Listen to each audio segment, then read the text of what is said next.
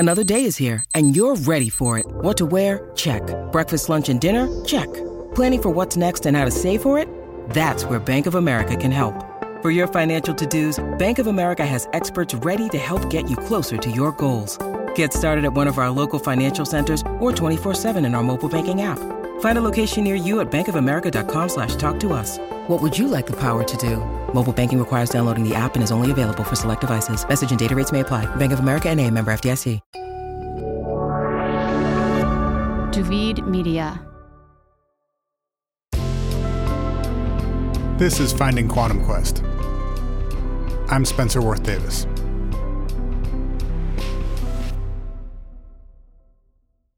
After spending the last 4 months trying to find Quantum Quest, it feels kind of surreal knowing that we're about to watch it.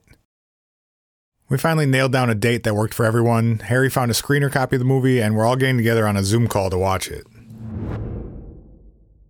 We had actually lined up a screening before, so we settled on Harry and Dan, and the three of us were just going to hop on Zoom and watch the movie together because we couldn't physically get together. They couldn't send us a copy of the movie, whatever. We're all just going to watch it online together. Mm-hmm. Had a date and a time set. And Harry sent us an email the day of the screening to cancel because he was swamped preparing his robot presentation for Tony Robbins' Platinum Partnership members. God damn it, dude. Which is really what happened. You're just saying words. Right. It's not, unfortunately, those words have meaning. That's not mapped to reality. I regret to inform.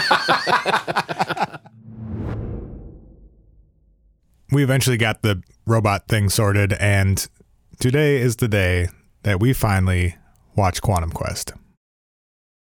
I'm excited. I can't wait to see what this thing actually is, but at the same time, I feel like I already know. I've watched every clip that exists online, spoken to almost everyone involved in making it, assembled the whole backstory, but I have to keep reminding myself that I haven't actually seen the movie. Strangely, I also feel less invested than ever in Quantum Quest's artistic, educational, or scientific merits. I'm really not interested in trying to answer whether Quantum Quest is good or art. More than anything else, I just appreciate that Harry went for it, even if it probably wasn't going to work. On some weekday afternoon in 1997, Dr. Harry Kluwer walked out of a meeting with NASA and said, "I've never directed a movie before, but I'm going to get the guy from Disney to art direct it. I'm going to find $12 million somewhere in Taiwan, cast every A-list actor I can think of, and the Star Wars people are going to do the sound." Which is a pitch that would get you laughed out of every room that has ever existed, but he kind of pulled it off. He just went full send on the thing that he wanted to do, for better or worse. And at this point, I really don't care if the movie's, quote, good or not. I appreciate that Steven Van Buren did the same thing, albeit in a totally different way. And I'm even more appreciative that Charles Kohlhaas, Carolyn Porco, and everyone else at NASA and JPL made all of this joy, wonder, and curiosity possible through their genius and dedication. Throughout this process, I've been thinking a lot about the links between science, exploration, and art, and I keep coming back to a quote from poet and National Endowment for the Arts chairman Dana Gioia. He said, quote, "Art is an irreplaceable way of understanding and expressing the world. There are some truths about life that can be expressed only as stories, songs, or images." And I think maybe this whole thing is really that simple. Science, exploration, and art are all seeking truths about life, and sometimes the best or only way to convey those truths is through stories, images, and music. Either way, I've had a ton of fun skipping around the internet on my way down this weird little rabbit hole, following whichever path tugged hardest at my curiosity, and I certainly took the long way to get here, but I think I've arrived at my destination. At 5 o'clock on a Wednesday afternoon in April, we're about to watch a movie that almost no one has ever seen. All right, so you guys able to see it? Yep. But yeah, keep in mind we've lowered the resolution so it'll stream on Zoom. Sure. Yeah, I lowered it to 720. Here we go.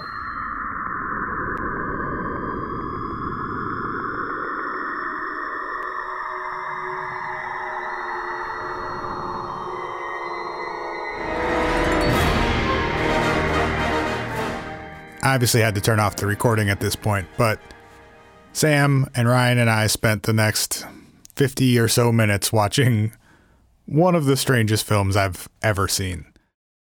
We tried our best to summarize the movie for Eric, but the plot wasn't always super clear, and we had to make some educated guesses about who was who or what was what at times. But anyway, as far as I can tell, Quantum Quest goes something like this.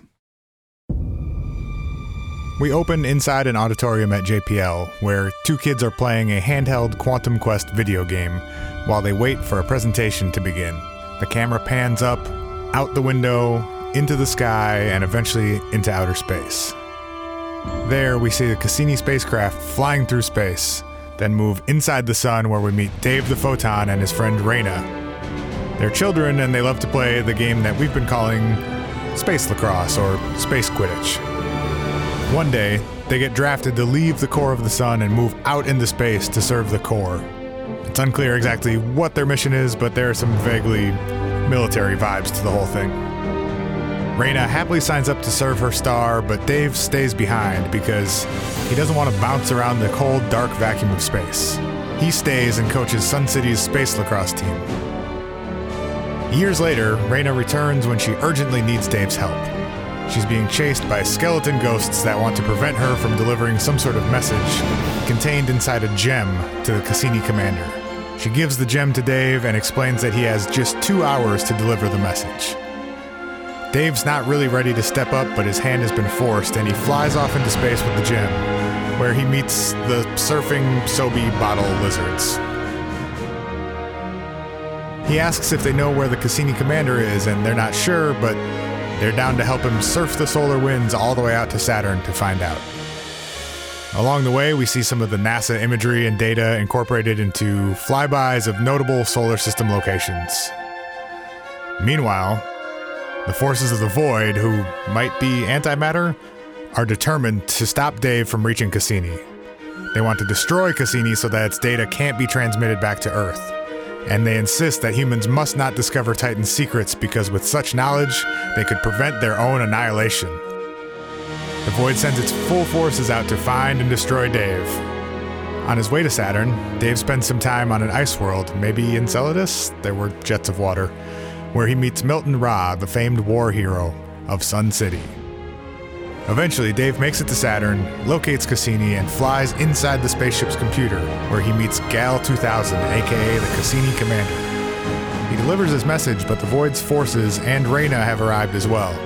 There's an epic battle, but Cassini is ultimately saved and beams its data back to Earth. The film ends on Earth in the auditorium at JPL as the professor guy begins his presentation. The photon's journey from the core of the sun to the exterior of the sun, through the void of space, into Cassini, down to Earth, through a computer and projector, and finally into our eyeballs is complete. That's insane. That's like a fever dream. Once we had gone through the plot with Eric, we moved on to just sort of what we thought about the movie, how it lived up to or didn't live up to our expectations. And now that we had seen the movie in full, where it fit into this bigger picture we had put together throughout the last few months.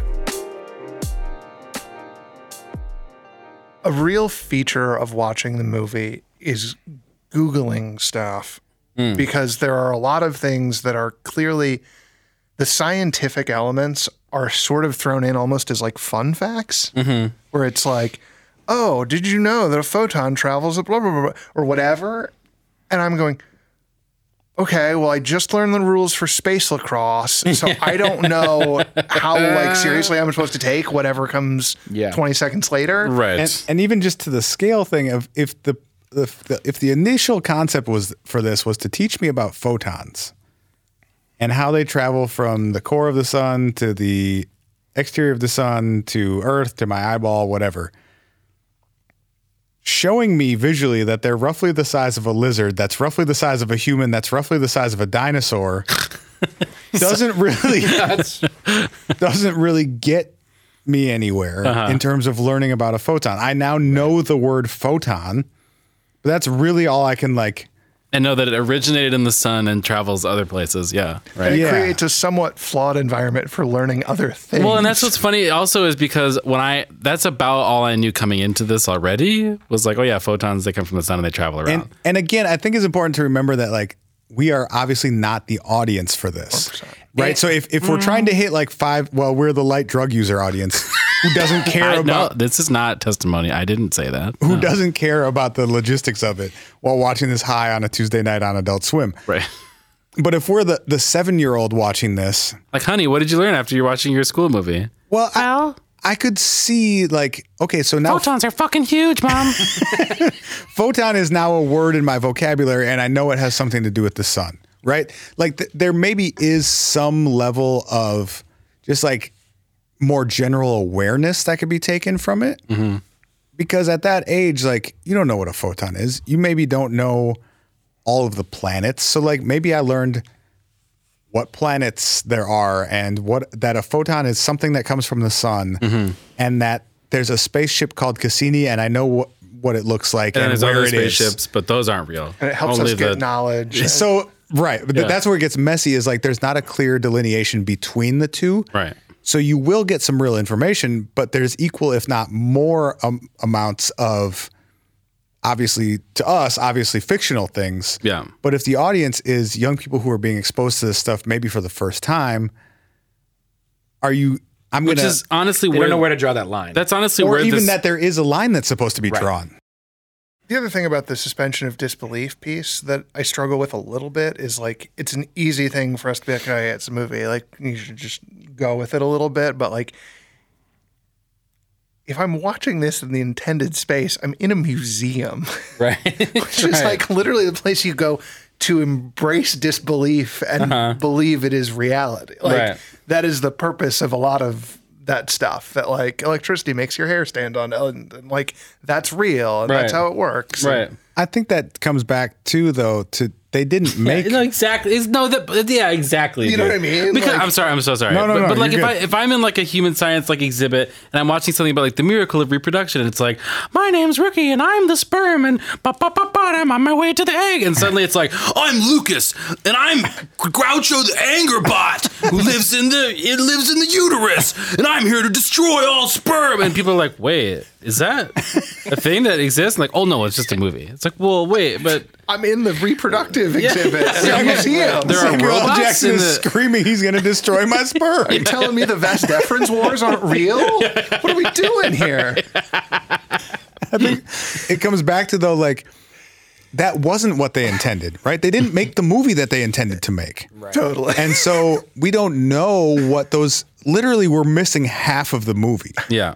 From what they wrote and what they recorded and what they wanted to actually make. Right. So yes, as it stands, a lot of it just doesn't really make sense, and there's no clear difference between what is actual science and what is fiction, and it's all kind of mixed together. But I don't think you can really overstate how big of a challenge that edit must have been. 100%. Right. Yeah. It's all subtraction. Yeah. To take away half of your movie and not be able to add anything.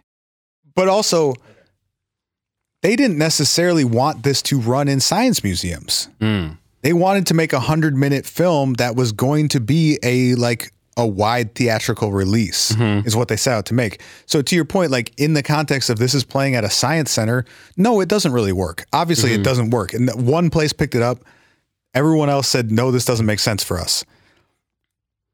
As a 100-minute kids movie that is loosely based on space, maybe it does, right? Where you're not going in expecting education, you're going in expecting entertainment, and maybe you get 5 or 10% education. Right.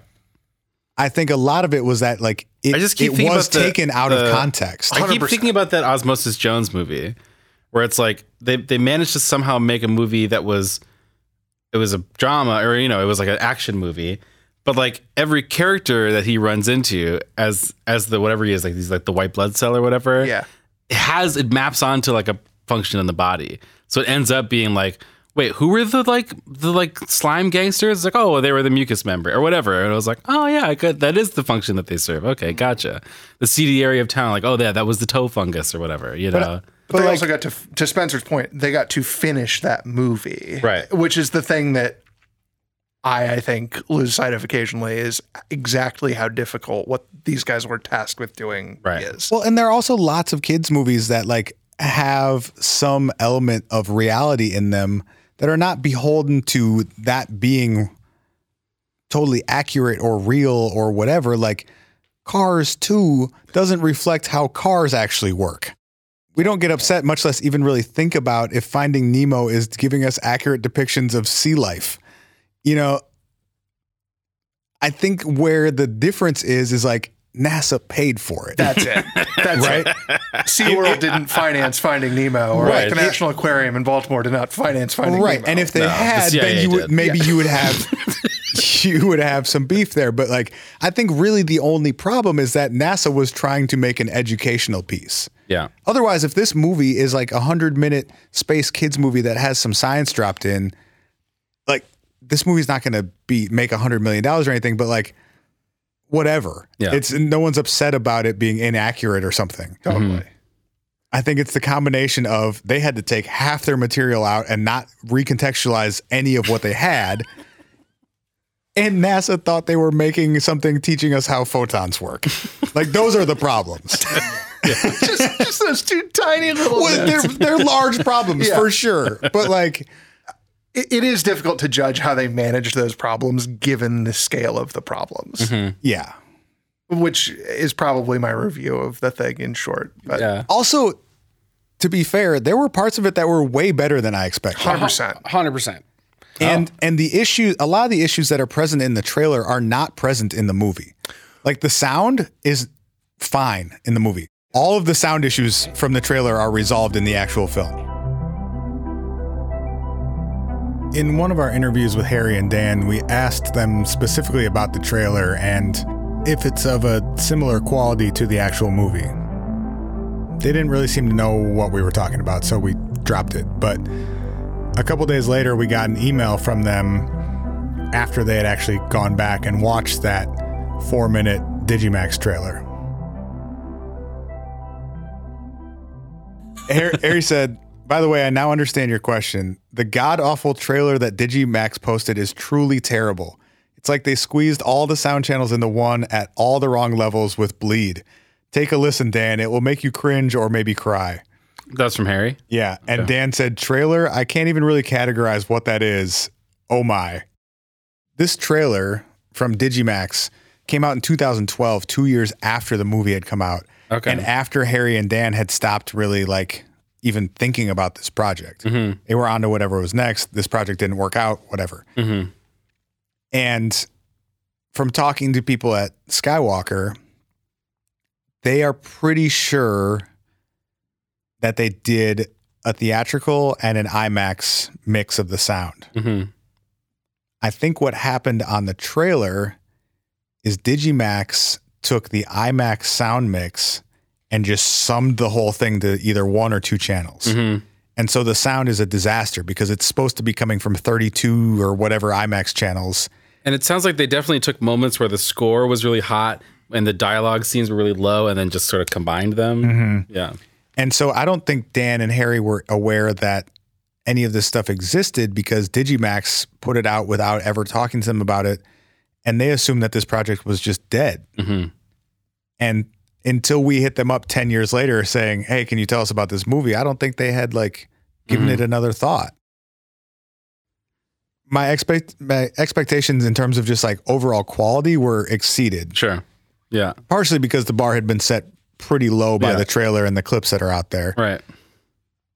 And in some ways it was like significantly worse than what I expected in most of the storytelling ways. Mm-hmm. Like this trailer is basically a condensed version of the story and it's basically incomprehensible. Like I couldn't tell you any major plot point based on this trailer. Mm-hmm.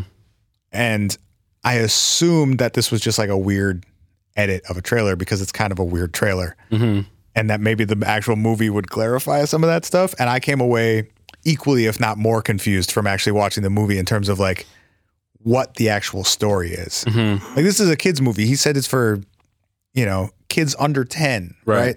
Right. We had 3 adults with college degrees who literally could not like summarize the plot to each other 5 minutes after watching the movie. Uh-huh. Yeah.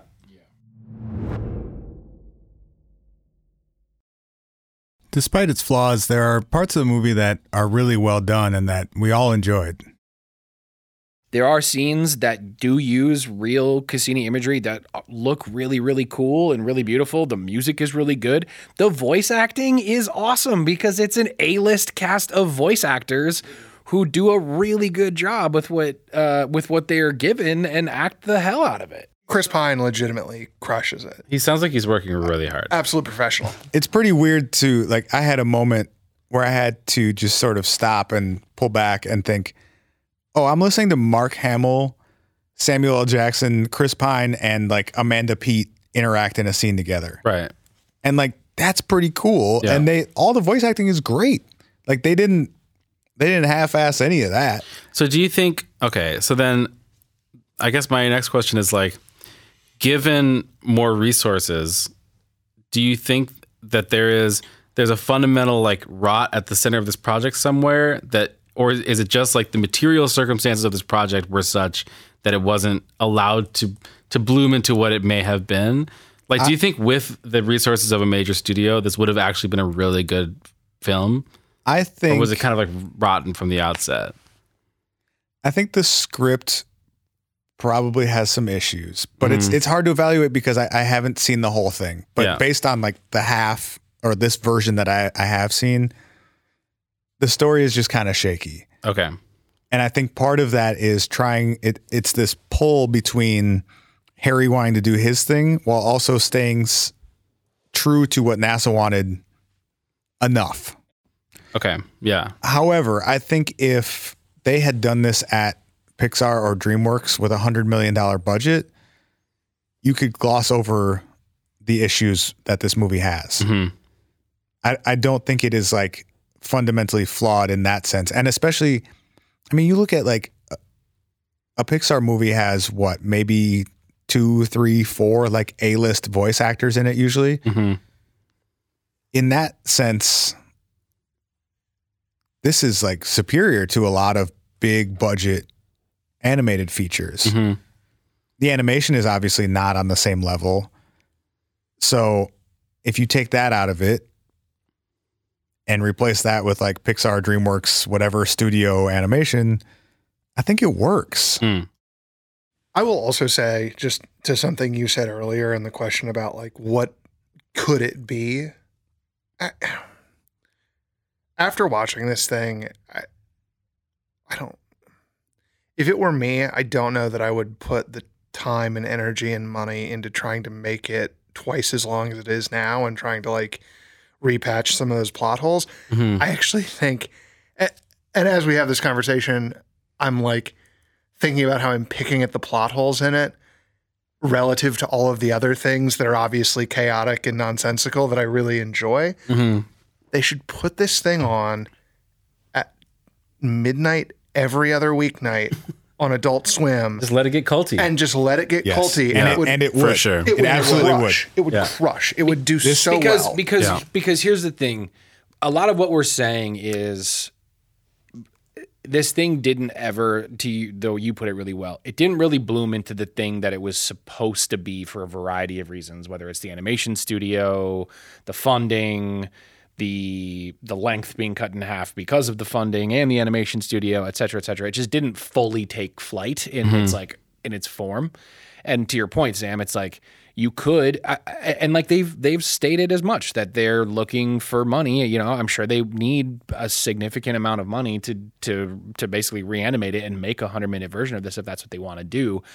But for what it is, and for all of the things that it faced to become what it is, it's not that bad. In fact, it has a lot of lovable, interesting, like fun moments to it where I'm like, Yeah, an Adult Swim thing that just acknowledges like this is a thing that came out of these circumstances, these very incredibly specific circumstances. Yeah.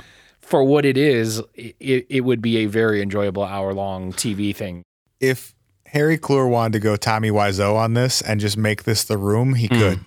Yeah, and I also wonder too, like if we expand this out to encompass the other two sort of like centerpieces of this story, Stephen Van Vuren and Carolyn Porco.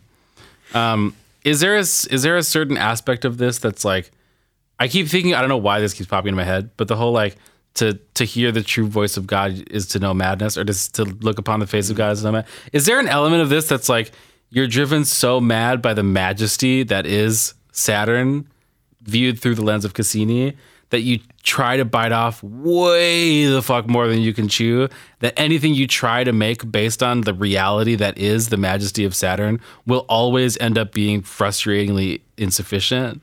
I love this angle. I don't think there's anything to it, but I love that you're asking that question. I actually think I do. I think there's something to it. I actually think the far more probable version of that, honestly, is that like a version of this movie that was like not necessarily about Cassini, but was about like stimulating kids into being interested in science or whatever, some sort of like Pixar thing that had some like pro-science values to it, was in Harry's head. And he saw the like Cassini and Saturn stuff as a vehicle to move his thing forward. Yeah. In some ways, like I think he was presented with an opportunity to do something like pretty close to what he wanted to do and tried to stretch it into exactly what he wanted to do and sort of got there. Yeah.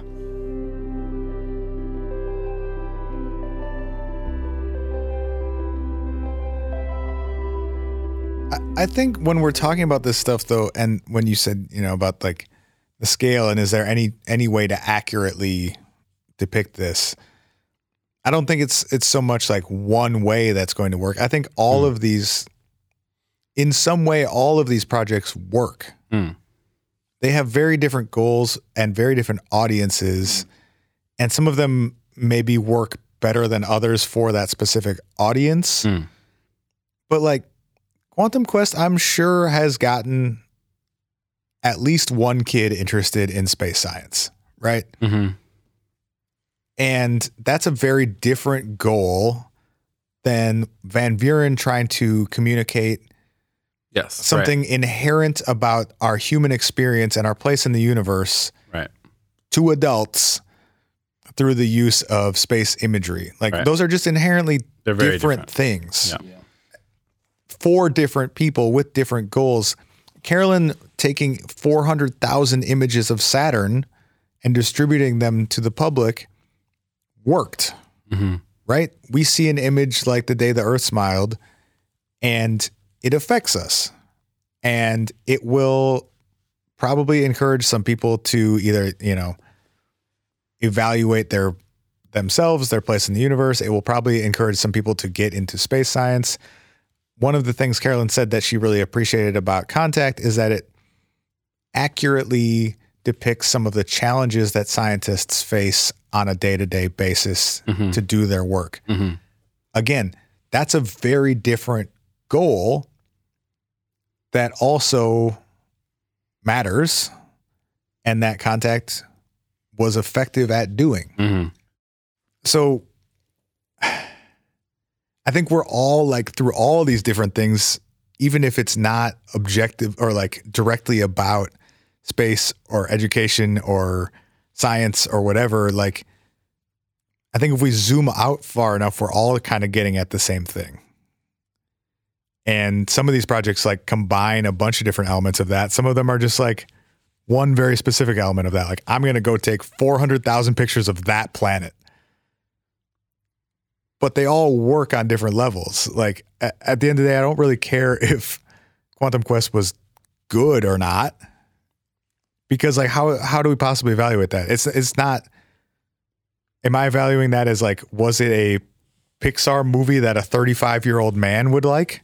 No, but it wasn't supposed to be. And even if it was and it missed that mark, it's still going to like be good for somebody else somewhere. Mm-hmm.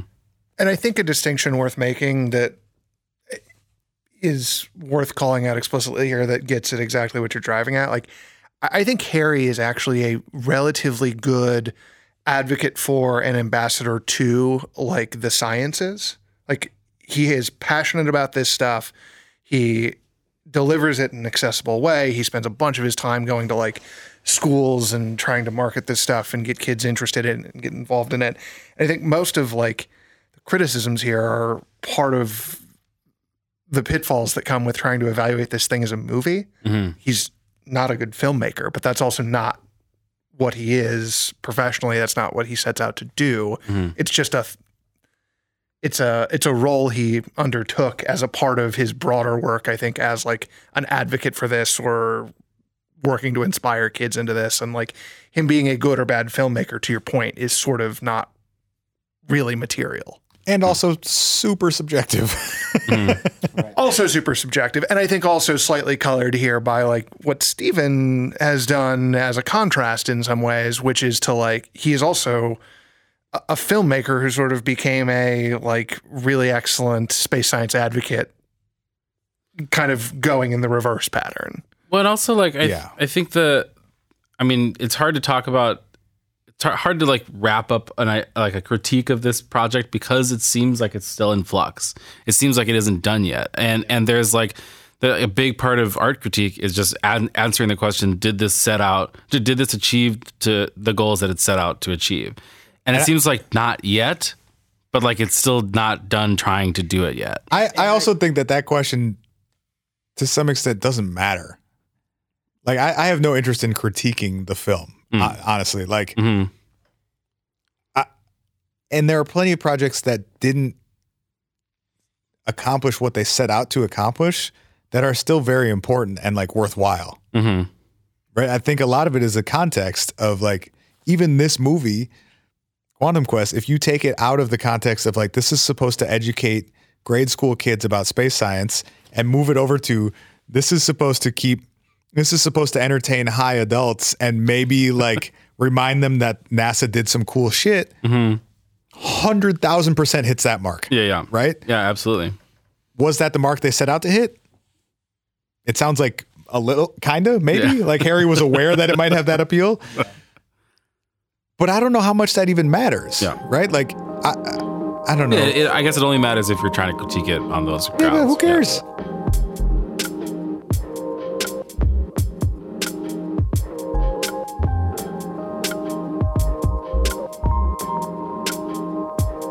Based on the story of how it got made and some of the very basic like characteristics of it, like the cast and like Dan's artistic talent and some of this other stuff, like it's instantly far more interesting than the vast majority of movies out there getting made. It's like, what got us interested in this all in the first place, right? Like at its surface, it is interesting. It is still interesting after having seen it, and I think adds value to. And Harry and Dan are also like pretty effective salesmen and do a really nice, like sort of likable, like back and forth together. Like I would like for these guys to have personally the satisfaction of having seen this through in something that feels like whole and complete and satisfying to them. Yeah. Because they've cared about it for long enough and they're like still friends. It's their great white whale.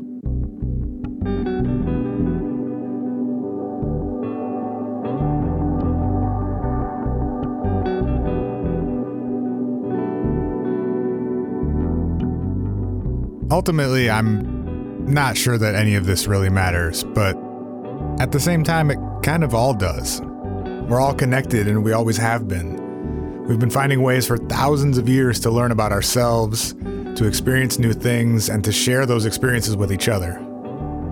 For some people, that happens through art. For others, it's through science, space exploration. Maybe I've just been thinking way too hard for way too long about a kid's movie, and all of this is nonsense. I truly don't know. All I know is that one night in January, I was bored scrolling through Reddit, and then 4 months later, Carolyn Borko was explaining the meaning of life to me. You know, when you get to be my age, you reflect back on your life, and I feel like I have found the significance of our existence. And that is that we exist at all. And together, all together on this one planet. In fact, our life, that we are alive, is significant. Evolutionary biologists will tell you that we who have been given life, we've won the lottery, that the chances of any one of us being alive are infinitesimally small. So to say that life is a gift is not just a metaphor, it's actually true. What's more, in just being alive, we and every other living organism on Earth are the embodiment of life, the process, the most complex, finely tuned, adaptive, high fidelity, self-regulating, self-propagating process in the universe. And all life forms on our world are members of the same tribe. We're all Earthlings. We're all different elements or components of one very large, intricate, very delicately balanced, interconnected web that has developed here on our planet and on which all of us depend. We're part of it. It is part of us. And if that web fails, we fail too. And that is the significance.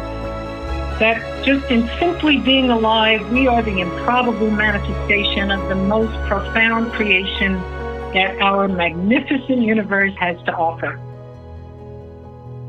And so I feel tremendously gratified to know that. And I think if people would just hold that thought, and maybe what it would take is from time to time, on a dark night, a dark moonless night, go out and gaze at the Milky Way and witness our home in the cosmos and recognize it for what it really is. That's our home galaxy. Maybe our connection with the rest of the cosmos, our visceral, immediate connection to look upon the night sky, see the Milky Way, see the stars that surround us, maybe it would be that perspective that would move us to regard every other creature on the earth with the respect and the compassion that all of us deserve.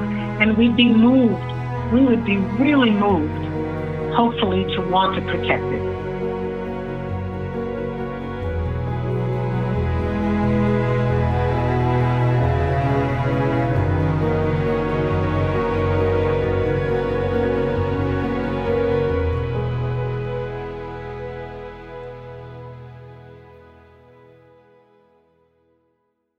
Well, that's what I got. How'd you like our story? That was fucked up.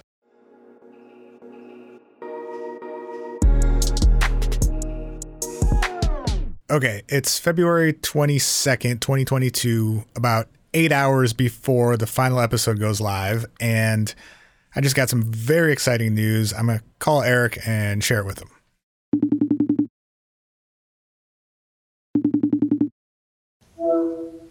Hello? Can you hear me? Did I connect to the phone or can I hear? There it is. Yeah. Okay, cool. Now it should be working. Okay, so I have a Quantum Quest update for you. Great. I await in great anticipation. I just got off the phone with a distribution company called Giant Pictures. Okay. And they confirmed that they're re-releasing Quantum Quest. No! And it'll be available on digital on-demand platforms this spring. Yes! By no, of course, I mean, yes!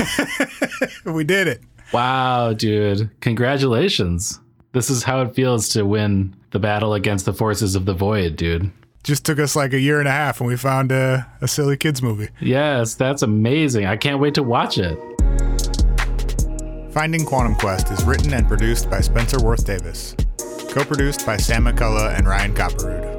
Story editing by Sierra DeMulder Ayers and Katie Roth. Special thanks to Eric Mason.